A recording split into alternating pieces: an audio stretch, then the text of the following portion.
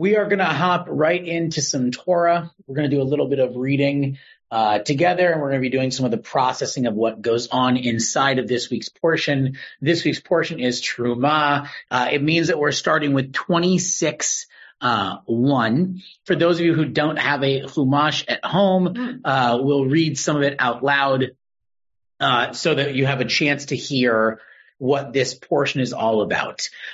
Inside of Terumah, just in the last piece of triennial, so in chapter 25, you have a very famous piece of text. You have Ve'asuli Hamikdash V'shachamti V'tocham, which is, Lord, prepare me to be a sanctuary.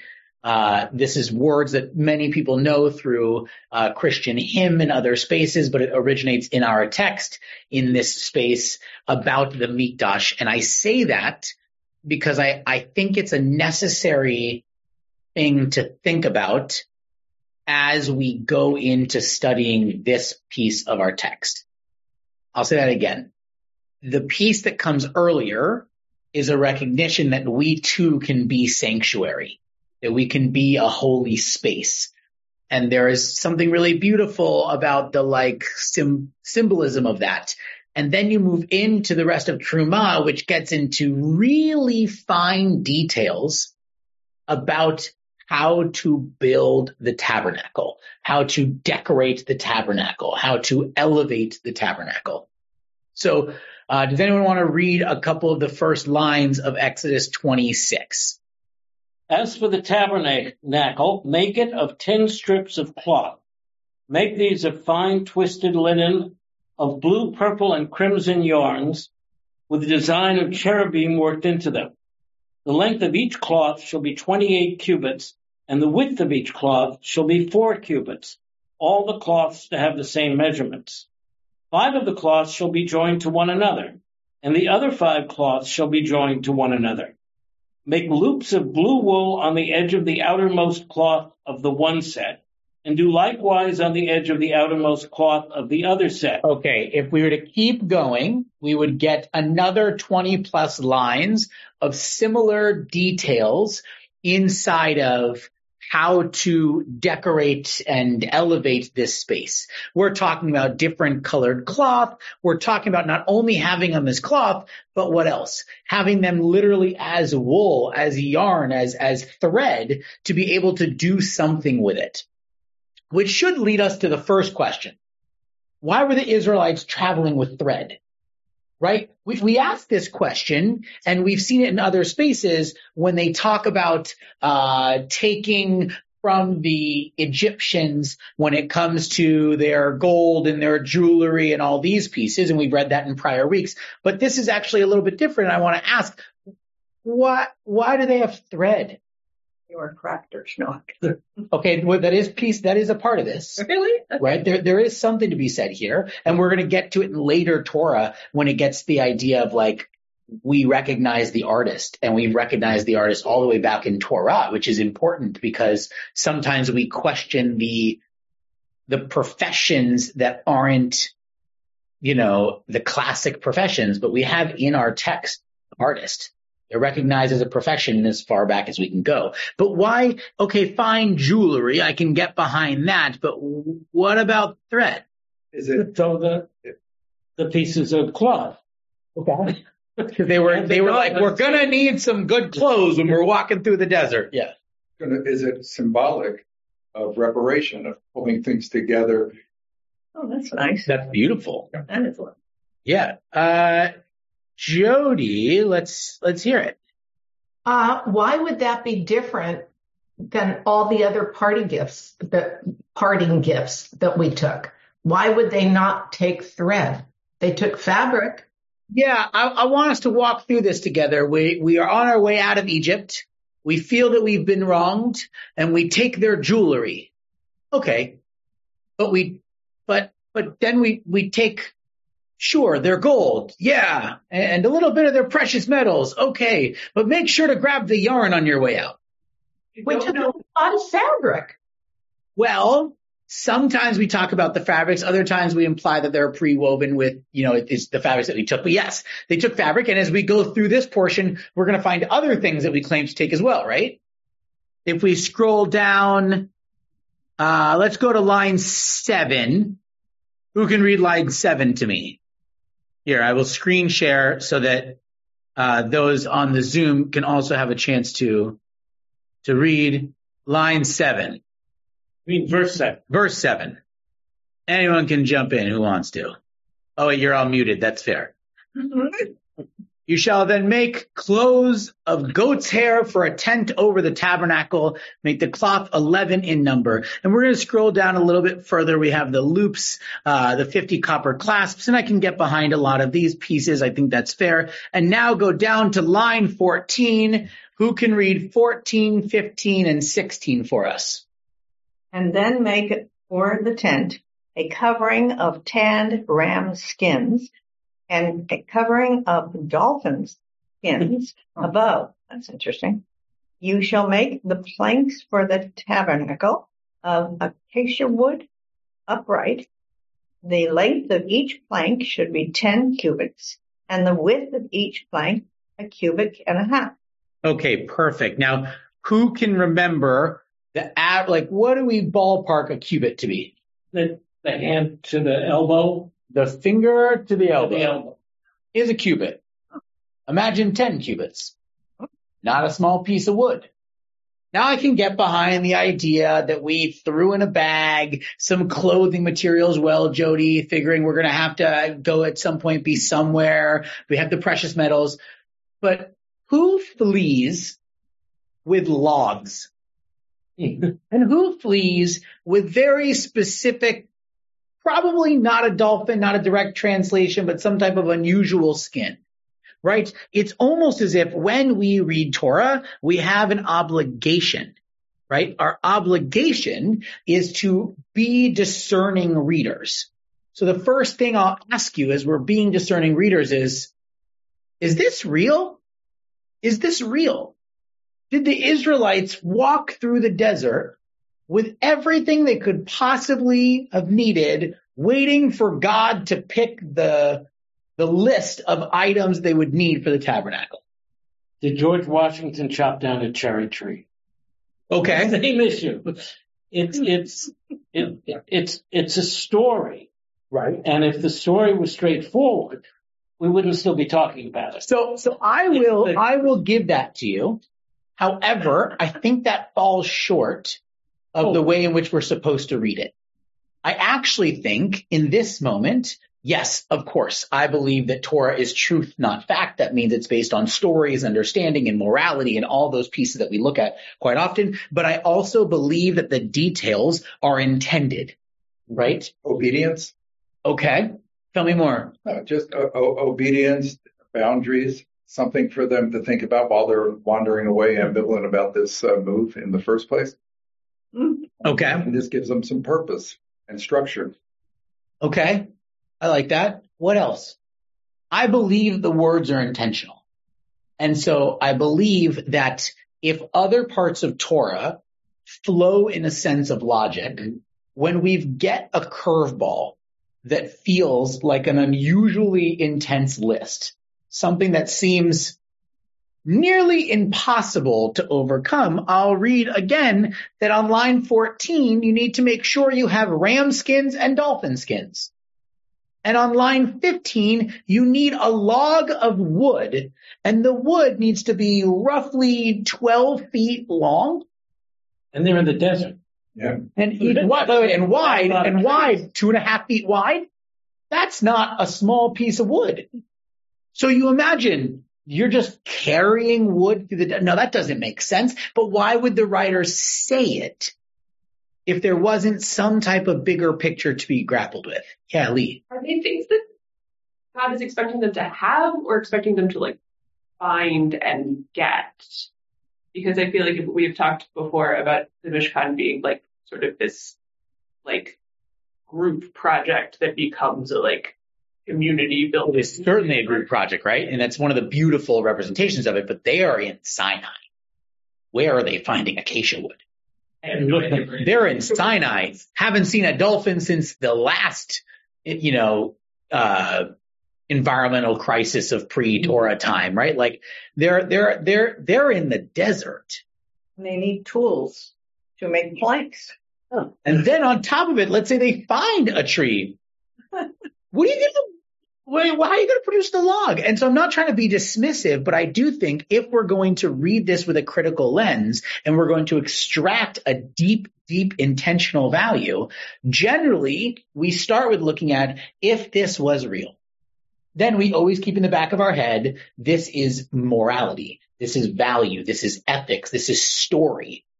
But you still have to give respect to the author to say, this feels unusually specific and like, oh, sure, I'll help you. Here are these things I need you to do first. And the task list is impossible.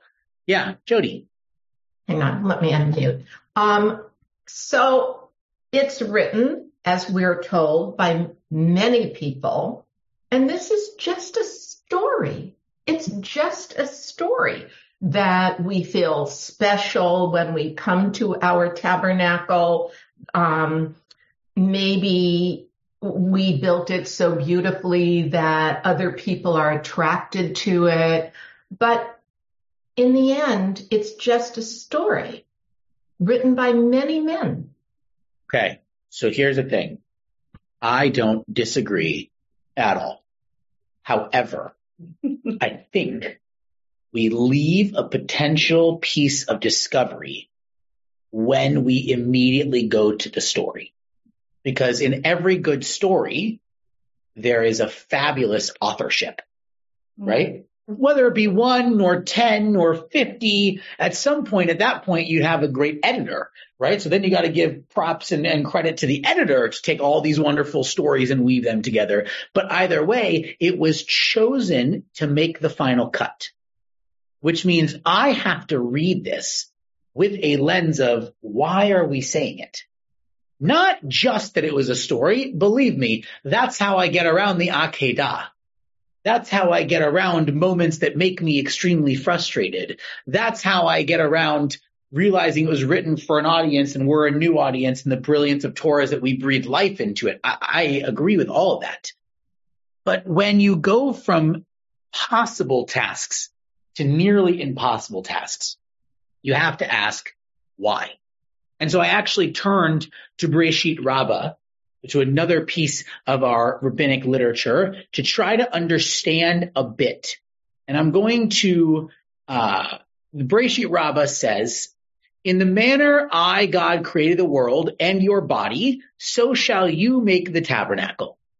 Where is this demonstrated, you might ask? You find that the beams in the tabernacle were set in sockets, the piece we didn't quite get to yet. The ribs in the body are set with vertebrae, and the mountains of the world are set with the earth's foundations. Bereshit Rabbah is implying that in the tabernacle, the beams were covered in gold. In the body, the ribs are covered with flesh and sinews with our taut and support for the body. And in the world, trees and vegetation are spread throughout. In the tabernacle, the tapestries covered the above and 2 sides. Skin covers the body and covers the limbs and both sides of the ribs. And what happens for the earth? We have heaven covers both of earth sides. In the tabernacle, the partition divides between the sanctuary and the Holy of Holies. The liver, diaphragm separate the heart and the stomach, and the skies separate between the waters and the waters below. So Bereshit Rabbah says that the entire purpose of the tabernacle was to be the bridge between our individual experience and the experience of the world as a whole, that we needed a middle space to be the tabernacle. And each of the pieces that are being built represent and connect to both our body and the way in which the world works. It's interesting. This idea that they would say we cover the beams with gold just as we cover the bones with our flesh. It's beautiful, right? And we cover the earth with vegetation. However, does it answer my question at all? No. Bereshit Rabbah gives a beautiful interpretation and leaves us just as speculative as before. Why are we given orders that are nearly impossible? Because I could go back to Bereshit Rabbah, and what could we say? Sure, cover the beam with cloth. Let's not get too specific. Sure, put the beam up. What is the beam made of? Whatever the beam is made of is what they could find in the desert, right? But no, we have intense specificity. And that intense specificity can either be seen as a challenge or it can be seen as a hurdle they can't overcome. And that's the really interesting part of starting with this. Now you might say, Rabbi, that is a wholly unsatisfying answer that you've brought us to Bereshit Rabbah. It's a beautiful connection, but it answers none of the question. So let's turn to Maimonides then instead. Maimonides says that the holy ark, the innermost part, alludes to the human heart, which is the innermost part of the human body. Okay, Maimonides, I like where you're going. You're still on the Bereshit Rabbah train. You haven't given me any other answers, but let's continue. The ark was the main part of the Mishkan because it contained the tablets of the covenant. So too, the human heart is the main part of the body. It's the source of one's life, their knowledge, their understanding. The rabbis understood the heart to be soul to be these pieces. The menorah in the Mishkan alludes to the human mind. Just as the menorah gives forth light, so the intellect enlightens the entire body's experience. The incense of the altar alludes to the sense of smell. The sacrificial altar alludes to the intestines, the digestion of food, and the entering of sustenance. And the goat's wool hanging alludes to the skin that covers the human's body. Maimonides says that the sanctuary structure resembles the human body, and the human body is a sanctuary, the Asuli Hamikdash, and therefore should be treated and respected as such. If we see the human body to have parallel to the sanctuary, to the tabernacle, we must treat the human body with the utmost of respect. How do you teach a group of people to respect a communal space? You have boundaries. Boundaries. You have rules. Rules, sure. By the way, Maimonides was a doctor. I'm aware. I'm aware. You can that commentary. You can feel the doctor side of him. How else do you superimpose? That might be a better way of thinking about it. How do you initiate communal respect and a sense of elevation for a space? You make the task of building it vigorous, right, and laborious and difficult, because the more time and communal energy that goes into building it, when you finish it, what don't you want to happen? You don't want to fall down.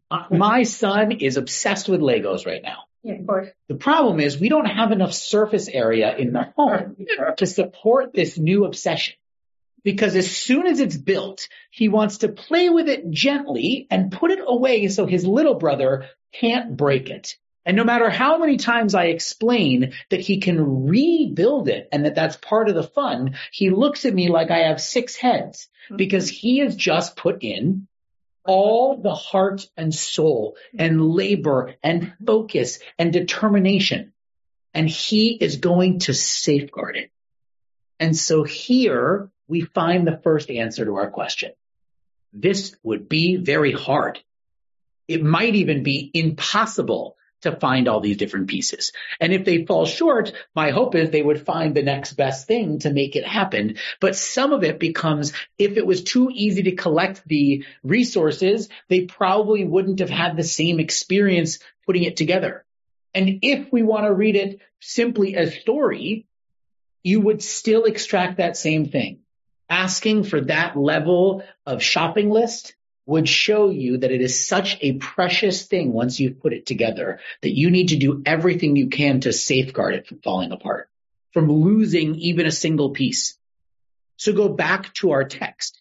Take a look at how many little pieces we're talking about. If we continue to here, we've got 50 copper clasps that fit the clasps into the loops and couple to the tent so it can become a whole. There are so many little pieces of this process that as soon as it's done, we are going to go out of our way to keep it whole.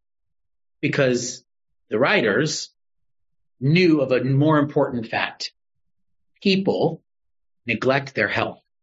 People overpush their bodies.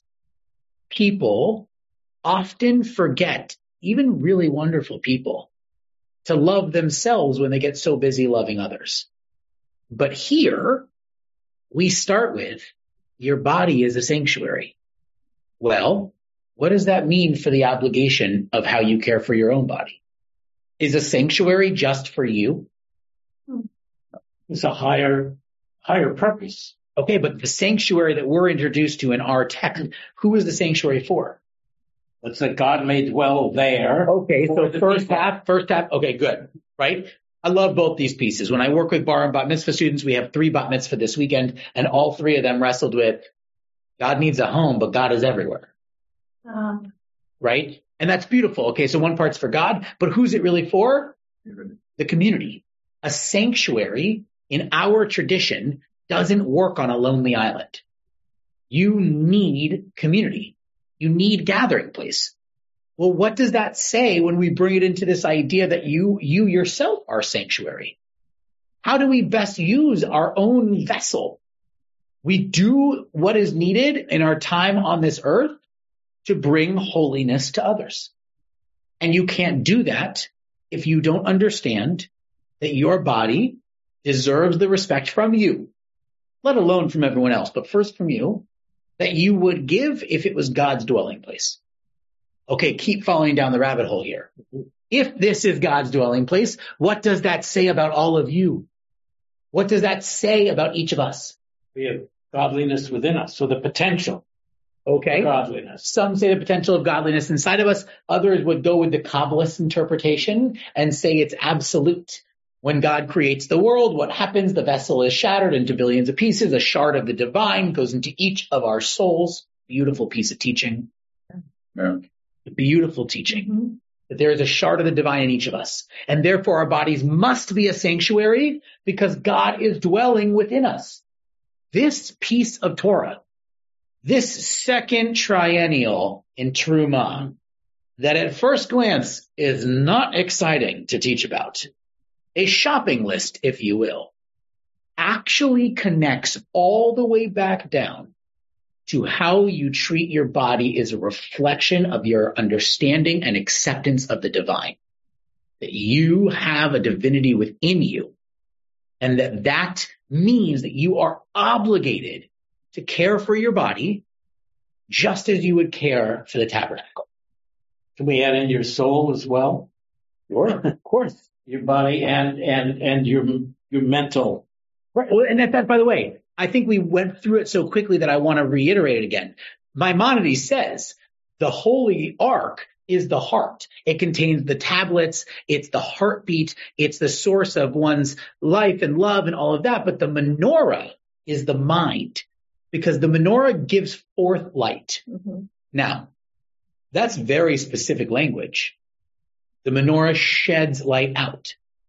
When you first think of your mind, what direction do you think of your mind working in?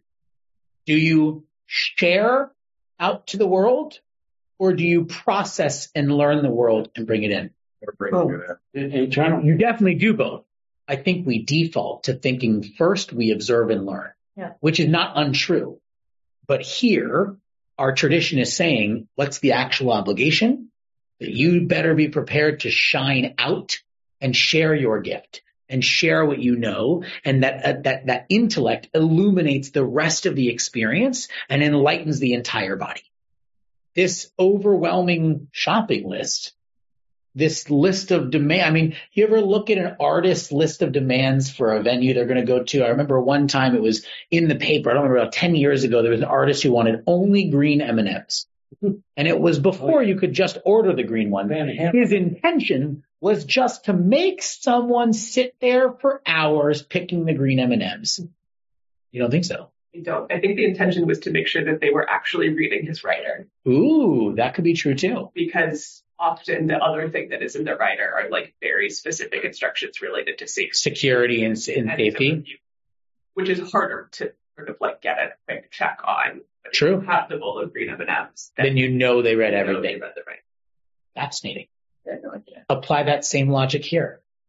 Oh yeah, I think it applies like if you give someone this sort of like very specific set of instructions and they are able to execute it, then you know that they are sort of taking seriously the project Yeah. You immediately elevate the focus intentionality of the group you interact with when you give them that stringent list. Now, I am not endorsing that every interaction in life should come with an unbelievably stubborn set of expectations.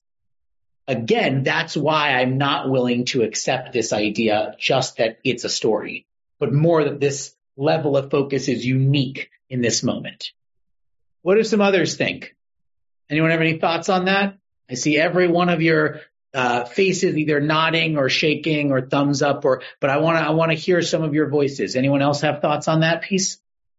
I'm fascinated. A couple of weeks ago, we had the Song of the Sea, and one of the lines that has Michamocha by Elam Adonai that we always talk about, but another line that I find fascinating is the line where they say, "God is my song," and you were talking about radiating from inside.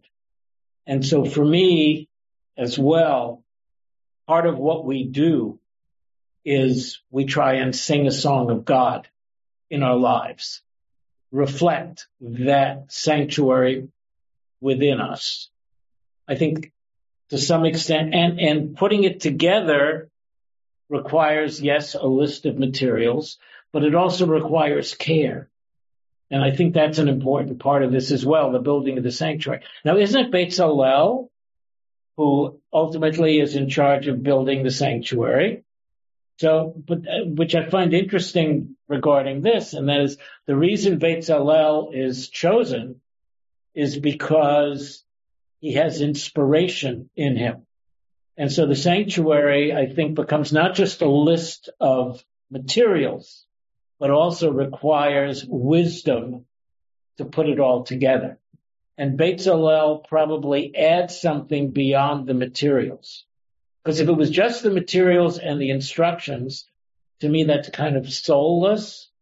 And I think that there's a human component of adding something to it, which you can project to our souls as well. By the way, what we're doing in this moment is we're recognizing that there is no straightforward answer here, but not in the way of like, well, I guess there's multiple interpretations. Yeah, okay, of course, I agree. A Torah study would be quite dull if there was one interpretation. Why would we do it every single year then? But what I mean by that is that we are in a moment where we are recognizing right now that all of this can be purely symbolic, that can be motivating to the way in which we think of self-care, and it also throws into a whole shift how we hold relationship to God. Because if God is everywhere, which is why the dwelling place then becomes a question, and we're going to go as far as to say that that spark of the divine is in each of our souls, then when you pray to God, where are you praying to? There's no right answer, but where are you praying to? Mm-hmm. Are you praying within? Mm-hmm. Are you quieting and calming the inner voice? Are you praying out? Are you trying to collectively join the collective voice?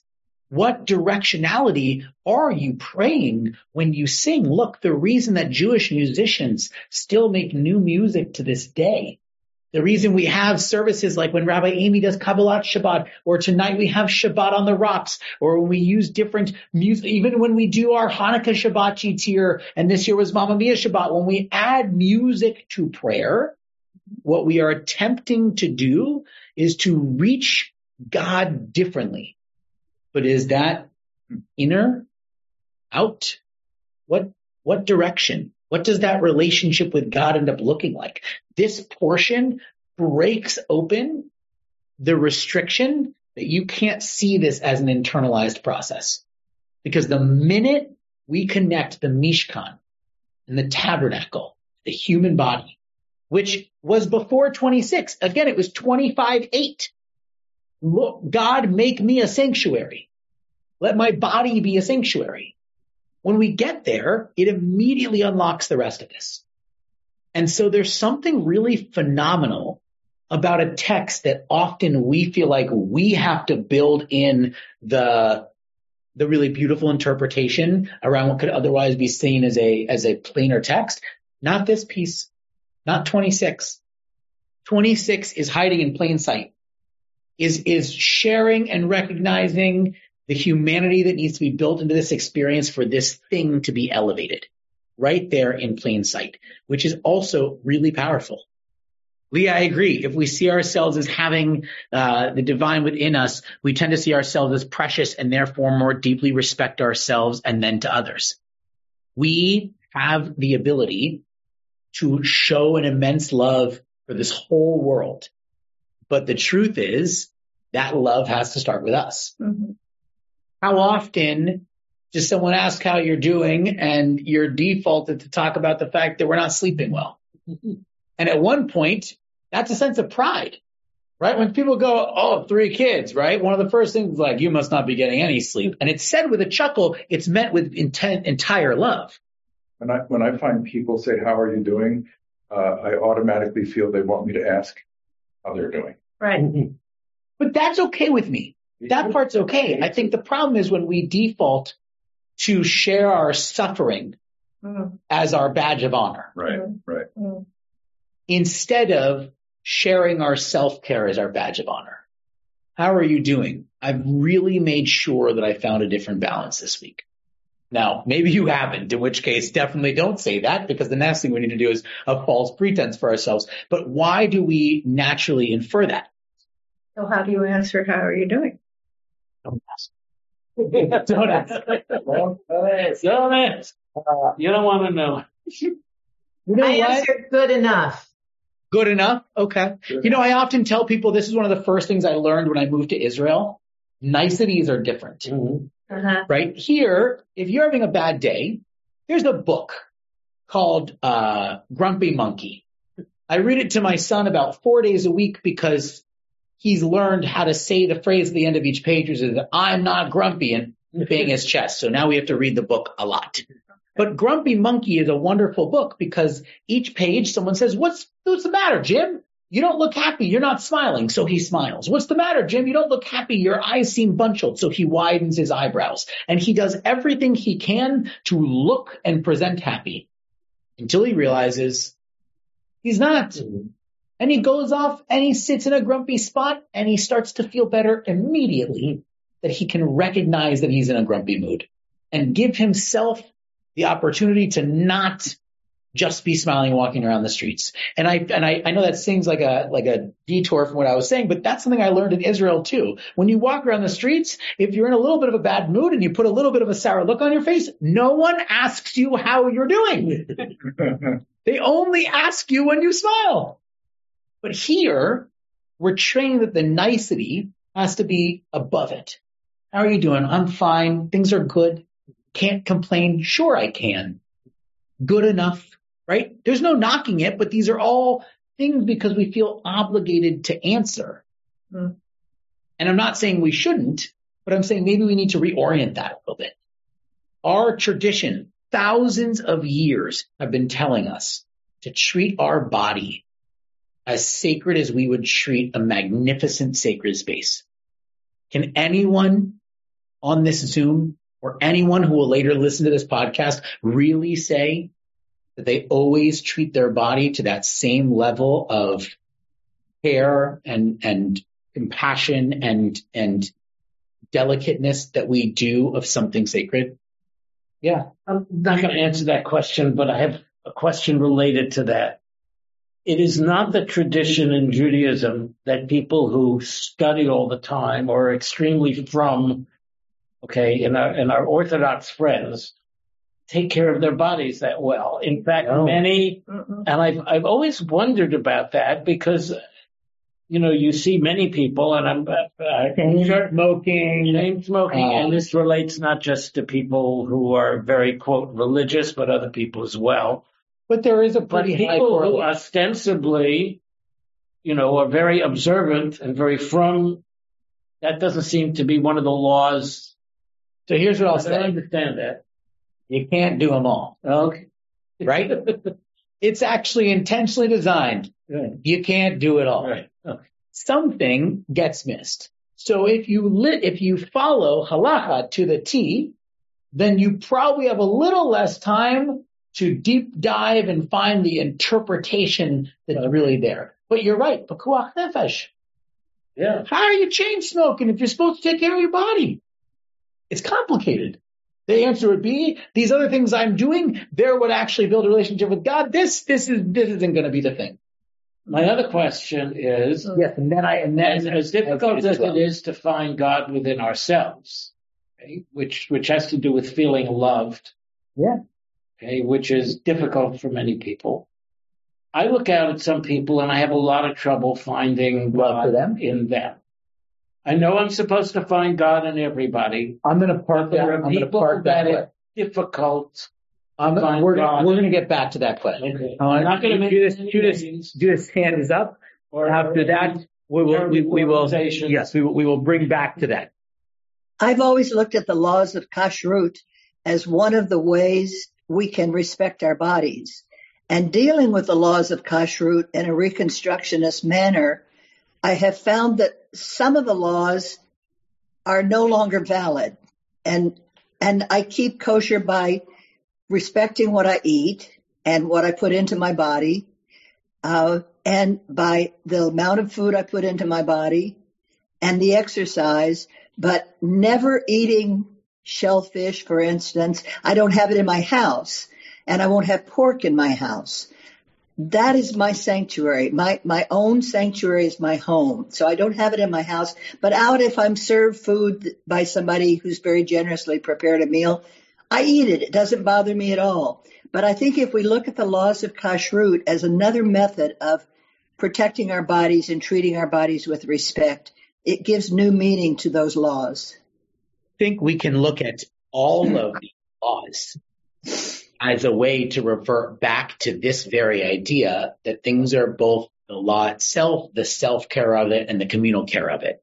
And we can see that through any of our laws and any of our experiences. And so with that same piece, let's go back to that question, Bert. If part of what we learn is how we take care of ourselves, but part of what we learn is how we take care of others, what happens when we discover others we don't think deserve to be taken care of? What happens when we discover others who we can't seem to find the godliness in them after interacting with them? What do we do there? What do we think? We have to become stronger ourselves to compensate. Okay. And we can treat them with respect without having to deal with them very much. We do sometimes have to eliminate intimate friendships with people because we discover that they have no respect for anybody else. Well, we discover that they might be detrimental to our sanctuary. Yes, right. But exactly. let's put God in this moment. Who here likes the choice God made with Noah's Ark? Who has a comfortable time standing by with a God that wiped the world clean and then afterwards said, okay, I won't do that again? That's what we sometimes say too when we've done something wrong. I'm not going to do that again. Right. Well, we're at a point where we're at war, and I heard it was either a lecture or something about Jewish law regarding someone who comes to kill you, and that is you're not only can but you're obliged to kill them first before they kill you, a rodef. So I guess you're killing then a piece of God. But you asked how do we cope with it? There's also within the Jewish tradition this idea that you come first and your own safety comes first, and you're not required to sacrifice yourself for somebody else. You hit on one of the really important pieces here. If there is a godliness in everyone, it doesn't mean that you can't recognize negativity. It means that you have to hold and understand the ramification and the weight of an action, right? It's like Judaism doesn't say there is never a moment in which you should take a life, but it certainly points out to the weight of what that decision would be, right? And I'll go even further. There was one of the founders, I want to say he was the founder, I'm embarrassed that I don't remember the exact detail of either the Bloods or the Crips. And he was on death row for many, many, many years. And in that time, he found change and he wrote children's books. And he he changed the person. Do we want to believe that someone is forever the worst version of themselves? Or do we want to believe that godliness means there's actually always a potential? Doesn't mean in the moment that we have to see them as any better than an evil person, a terrorist, or whatever. Enter any of the things you're like, I'm trained to not support this person. Sure, don't change that. This is really good guidance. You should still be anti-terrible people. I don't want this to be the point of Torah study. The question is, are they beyond repair? And I think what our text says is if there is a godliness within us, that no one is ever truly beyond repair. They might be in that moment unacceptable, and therefore what has to be done has to be done. But the question is someone forever beyond repair? Tshuva. And we believe in tshuva, which means our tradition says, no, you may not get to go back to just living life the way anyone else does, but there is, in fact, a level of forgiveness. There is an ability for you to build back, and that's inherent inside of our tradition. Alex. You just hit on what I was going to say, which is our capacity to forgive, and that if we have an understanding that though someone may have lost their way or, though someone may have lost their way, they still have this recognizable, they're still a human and thus have a piece of godliness in them. And so how willing are we to expand our capacity to forgive? If we could recognize, if only perhaps in a different context or different circumstances, this human could have done something different. Anyone's story could be entirely different if their circumstances were different. Yeah. Ricky Williams. And I think it connects. Sorry, am I unmuted? Crip, thank you. Yeah, you're still unmuted. I was saying it, and I think it still connects to so much in regard. I'm not here to share necessarily my opinions on the current state of Israel or any of that, but, do we really have the capacity or are we required to, right, perspective take and try to see the godliness in all who are involved in this situation? Is that possible when such harm, has been committed or in a terrorist act? I think there's a difference between forgiveness with a capital F, if you want, and acceptance of behavior. They're not the same thing. Or reconciliation. They're not the same thing. Forgiveness, to me at least, is letting go of the hatred inside of me. Forgiveness is, that's how I define it. But that doesn't mean that I accept. I mean, there's no capital punishment in Israel, but we did make an exception with Eichmann. And I'm sure we would have made an exception with Adolf Hitler had he been, again, we're going to the extreme, and we're dealing right now with a situation where Israel is executing people. Basically, they're going out to execute the Hamas leaders. Of course, it's war, and the Torah treats war differently from regular personal interactions. But it's hard to, But so let's boil this down. I hope you're incredibly conflicted from this morning's Torah study.